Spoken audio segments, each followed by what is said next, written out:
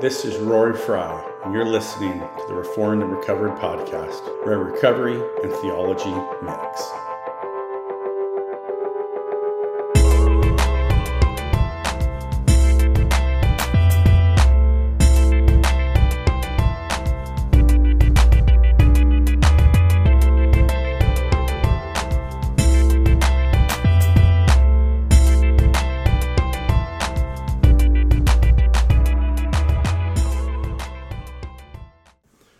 O loving God, to turn away from you is to fall, to turn towards you is to rise, and to stand before you is to abide forever. Grant us, dear God, in all our duties your help, in all our uncertainties your guidance, in all our dangers your protection, and in all our sorrows your peace, through Christ Jesus our Lord. And that prayer is attributed to St. Augustine. So let me give you guys a verse here, and we're not going to really deal with it. We're just going to. It's a good verse when it comes to this step. And this is Romans 12:1 out of the Good News Translation, which is not the typical version that I use, but I think that says this well and in a way that kind of captures the general recovery theme. So this is Romans 12:1. So then, my friends, because of God's great mercy to us, I appeal to you, offer yourselves as a living sacrifice to God, dedicated to his service and pleasing to him. So let me read that again. Romans 12:1. So then, my friends, because of God's great mercy to us, I appeal to you, offer yourselves as a living sacrifice to God, dedicated to his service and pleasing to him. So here's some opening remarks, and then I'm going to get into personal experience and have a closing appeal. Like I said, this shouldn't take more than 15 minutes. So students of 12-step recovery, right, are more than familiar with the third step of the recovery process. If you've been around any amount of time, you've heard about the third step, heard about the fourth step, you've heard about the third step. You hear it read at any 12-step meeting you go to, you hear the 12 steps read every time. But for those who are unfamiliar with the 12 steps, the third step reads, made a decision to turn our will and our lives over to the care of God as we understood him. Again, it's made a decision to turn our will and our lives over to the care of God as we understood him. That's AA's rendering of that, the original rendering. There's other versions, but that was from AA. So I'd say that upon reading these words, one can't help but consider the topic of surrender or maybe submitting to the will of God. It's not uncommon to hear people in the recovery circles to refer to the third step as a surrender step, or some people will call it an action step. They're all action steps, but surrender step, action step, or maybe a decision step. You're making a decision, right? They're getting that from that first phrase, made a decision. So it's an action step or a surrender step or a decision step. So basically, through working step 3, one makes a conscious decision to give their life over to the care of God. So they turn their will, like it says, made a decision to turn our will and our lives. So there's a decision to turn the will, which I would say is the thoughts, right? I think we can say that, to turn our thoughts and our life being our actions, right? So we turn the internal, the external over to God, over to the care of God. And we do so because we've made a mess of our own lives. Simply put, we do that because we made a mess of our own lives and we recognize this fact. Okay? So we turn our life over to the one who can direct our lives successfully. We turn our lives over to all-powerful God, right? All-powerless man turns his will over to all-powerful God. A quick little testimony, but my life before recovery, obviously it wasn't great. It wasn't going well. It wasn't going good, right? I didn't have a job. I couldn't keep the ones I got. When I would get one, I couldn't keep them. I was immature, combative, still am sometimes, a lot of the times. Although I wasn't using hard drugs when I finally got clean and sober, I would binge drink. I'm still binge drinking. So if I had one drink, that meant that I would have 100, right? I didn't drink every day, but if I had one, I would have 100. And when I would drink, I didn't know what would happen. Sometimes things would go well, but sometimes the night ended in quarrels or crimes. Point being that I could not control my drinking. And even more so, I could not manage my life. I could not manage my own life. I needed to grow up and surrender. So upon entering recovery, I worked the step. I worked that step. And I worked it many times, and I continue to work it. That's actually right where I'm at right now, going through the NA book with a friend, and on the third step. So that's right where I'm at, working this stuff again. And I do this because I know that I'll never get to a place where I don't need to surrender. I frequently mismanage my own life. And the longer I stay in recovery, the more I realize this. The longer I stay in recovery, the more I realize how bad I mismanage my own life. So I strive to give my life to God, over to God every day. And I fail at this often, but it's a daily goal. We're talking about all this. We want to talk about willingness also, because, with step 3, it's important to mention this topic of willingness. It's a popular topic in recovery. And I say that because I don't believe that any of us ever surrender perfectly. I don't care if you've been sober for 35 years or 35 seconds. I don't believe any of us will ever surrender perfectly. And this is a lifelong process. It's something to grow into, which I believe is why willingness is so important, because willingness is to continually surrender. It's to strive to remain willing, because we're not always willing, but it's strive to remain willing and to remain in recovery, come hell or high water. In recovery, we're making the attempt to the best of our abilities to pursue the will of God over ours, because we know where our will has gotten us. So willingness, surrender, that's all the kind of stuff that comes up with this step. And it's a daily thing. It's something to grow into. So in working step 3, right, get back to it. So in working step 3, we surrender our will, our thoughts and our life, our actions over to the care of God, right? We surrender to the care of God. Now, when I hear the phrase the care of God, I think of God's provision. I think of God's protection. I think about the grace and mercy in God. I think about the satisfaction and peace that God grants. So to surrender is to embrace this care. It's to entrust yourself to this care. It is to turn from yourself, like we were just saying, it's to turn from ego or turn from self to God. It is to turn from the one who consistently mismanages our lives, right? To turn from ourselves and to turn to the one who faithfully governs all things. We're giving ourselves over to God. We mismanage our lives, so we give our lives over to God, who never mismanages anything. And in Romans 12:1, we're commanded to offer ourselves as a living sacrifice. So in simple terms, this verse commands us to surrender to God. Commands us to surrender to God. Give yourself as a living sacrifice. It's a nice religious or fancy way of saying that. But it's commanding us to surrender to God. But we'll see that it says, so then, my friends, because of God's great mercy to us. Because of God's great mercy. So it tells us something important here. Here's a little theological tie-in. So it commands us to surrender to God or give our lives over as a living sacrifice to God. But we don't do this through self-effort. We don't do this through self-will.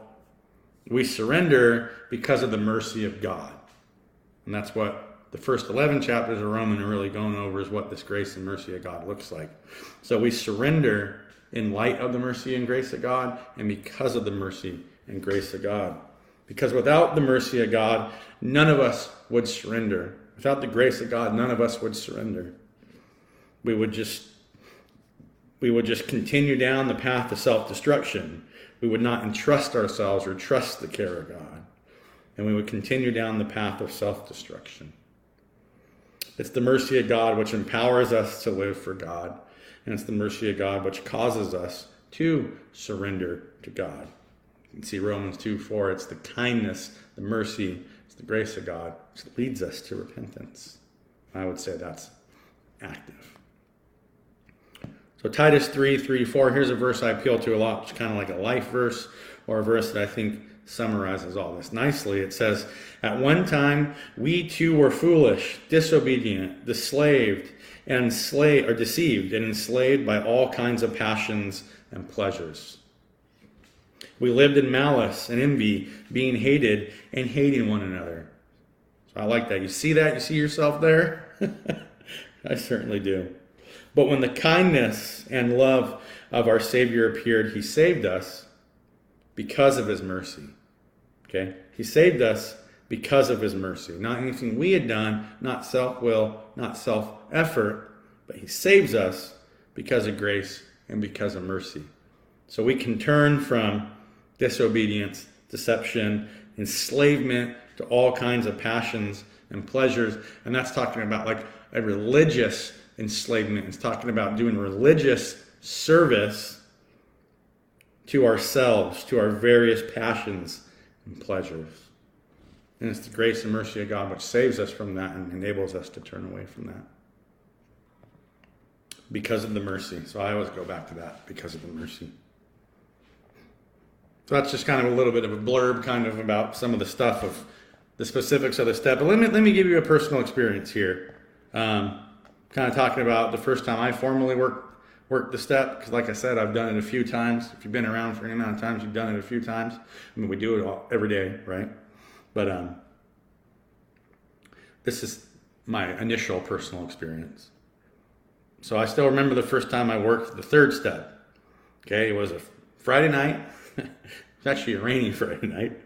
A friend and I had walked in the rain to an AA meeting from the light rail station. Now, anyone who's familiar with Campbell, California, the light rail station over there on Winchester and Bud, we walked from there over to Cornerstone Fellowship Group, which is over there by the Perk Ponds, over off, I forget the street. But anyways, so we walked from the light rail over to that meeting. And I've made that walk a bunch of times, right? But that was the first time I think I'd ever made that walk. So when we finally got to the meeting that evening, there weren't many people in attendance. Maybe 10 people, and that might be a high estimation.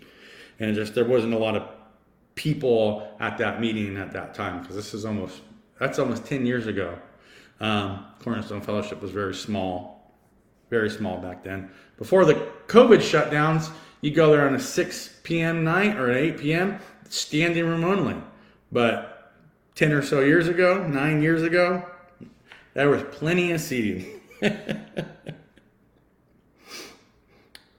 So my friend and I grabbed some jet fuel strength coffee, right? You got to have the coffee at the meeting, If you go to the meetings, you know how strong that stuff is. Keeps you up all night, sweaty, grinding your teeth. It's like they could fuel jets with. So we grabbed that and we took our seats in the back row. And the meeting host started the meeting, and after a few minutes, they went through all the formalities, the readings and all that stuff. The meeting was handed over to the speaker, and they were asked to give their recovery testimony, and they did so. And I think it was a pretty good testimony. So after the meeting was done, we all went up there, talked, and the meeting was over. I struck up a conversation with the speaker, and I told him that I was having a hard time finding a reliable mentor. I had someone, but they were kind of unreliable for whatever reasons. And he asked if I wanted him to be, he asked if he could mentor me or whatever. And I said, sure. I'm saying mentor. If you're in 12-step recovery, it's you know the term sponsor, but I'm trying to use a more generic term here for people who aren't so familiar with the recovery lingo or the recoveries. So I said, yeah, sure. And I'll never forget what happened next. He looked me in the face and said, are you powerless over drugs and alcohol? I said, yeah.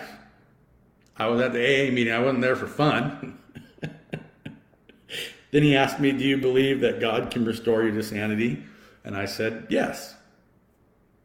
So after this, he asked me to get on my knees, hold his hands, close my eyes, and repeat the following prayer. Now this is common people, get down on their hands and knees, they get down on their knees and hold hands with their sponsor or mentor, and they'll say the following prayer, and which was the AA's third step prayer. It was, God, I offer myself to thee, to build with me and to do with me as thou wilt.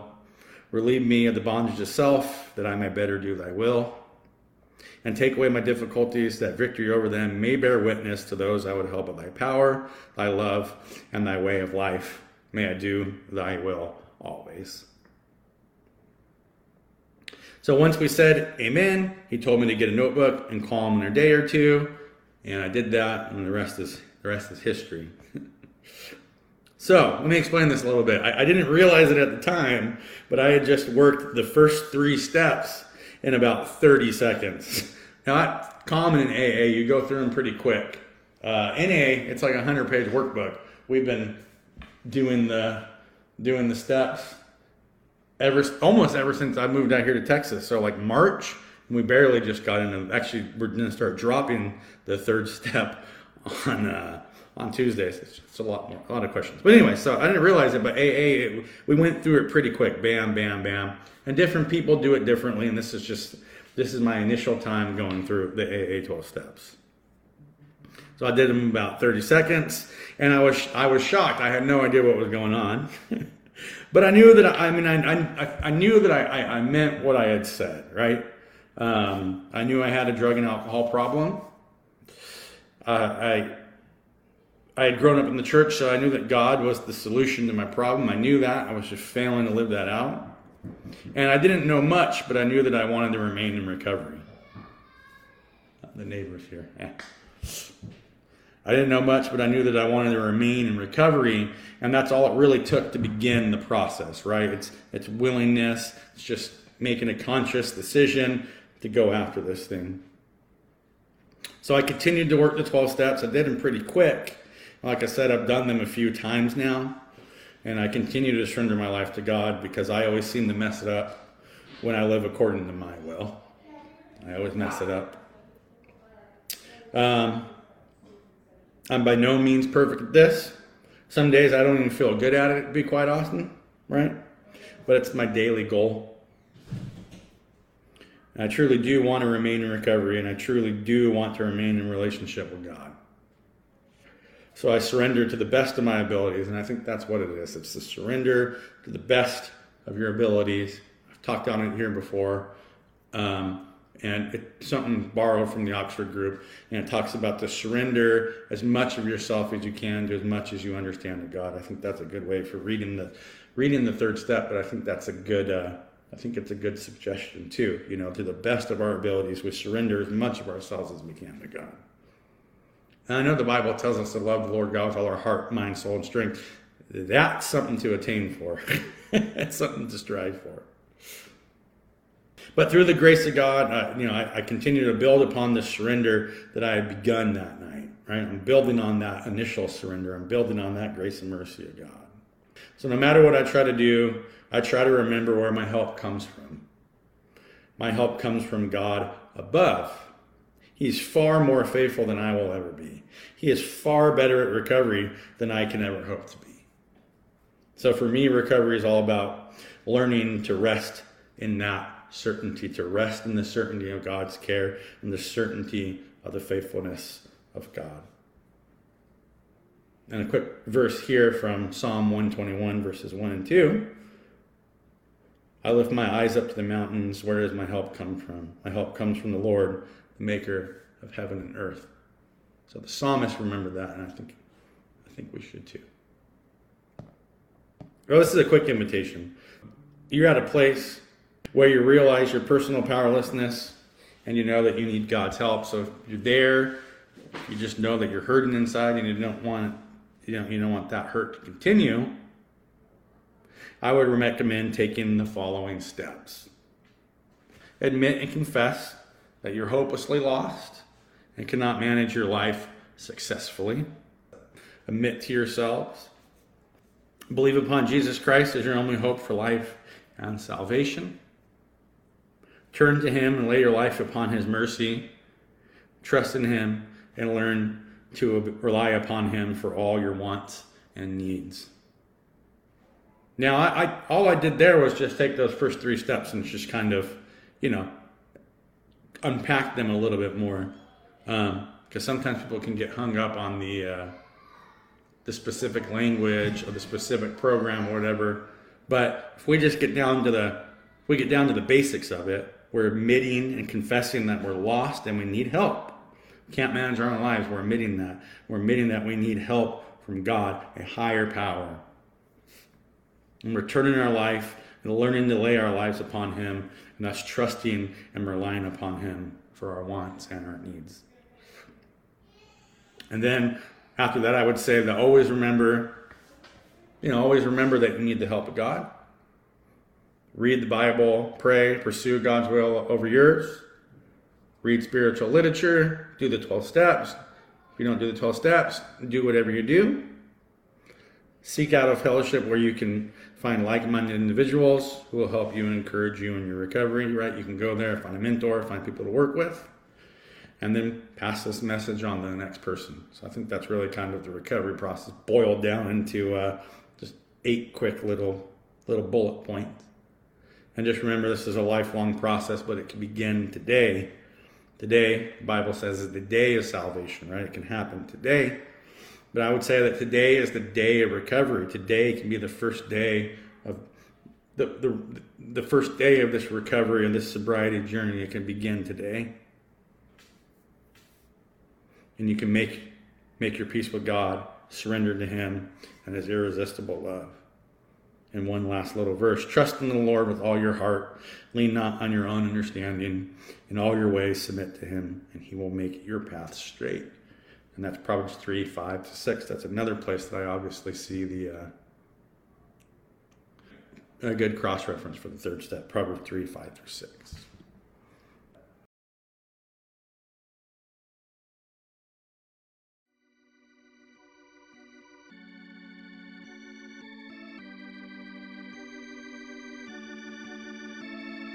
I hope you enjoyed this episode of the Reformed and Recovered podcast. For more content, follow us on Facebook and YouTube.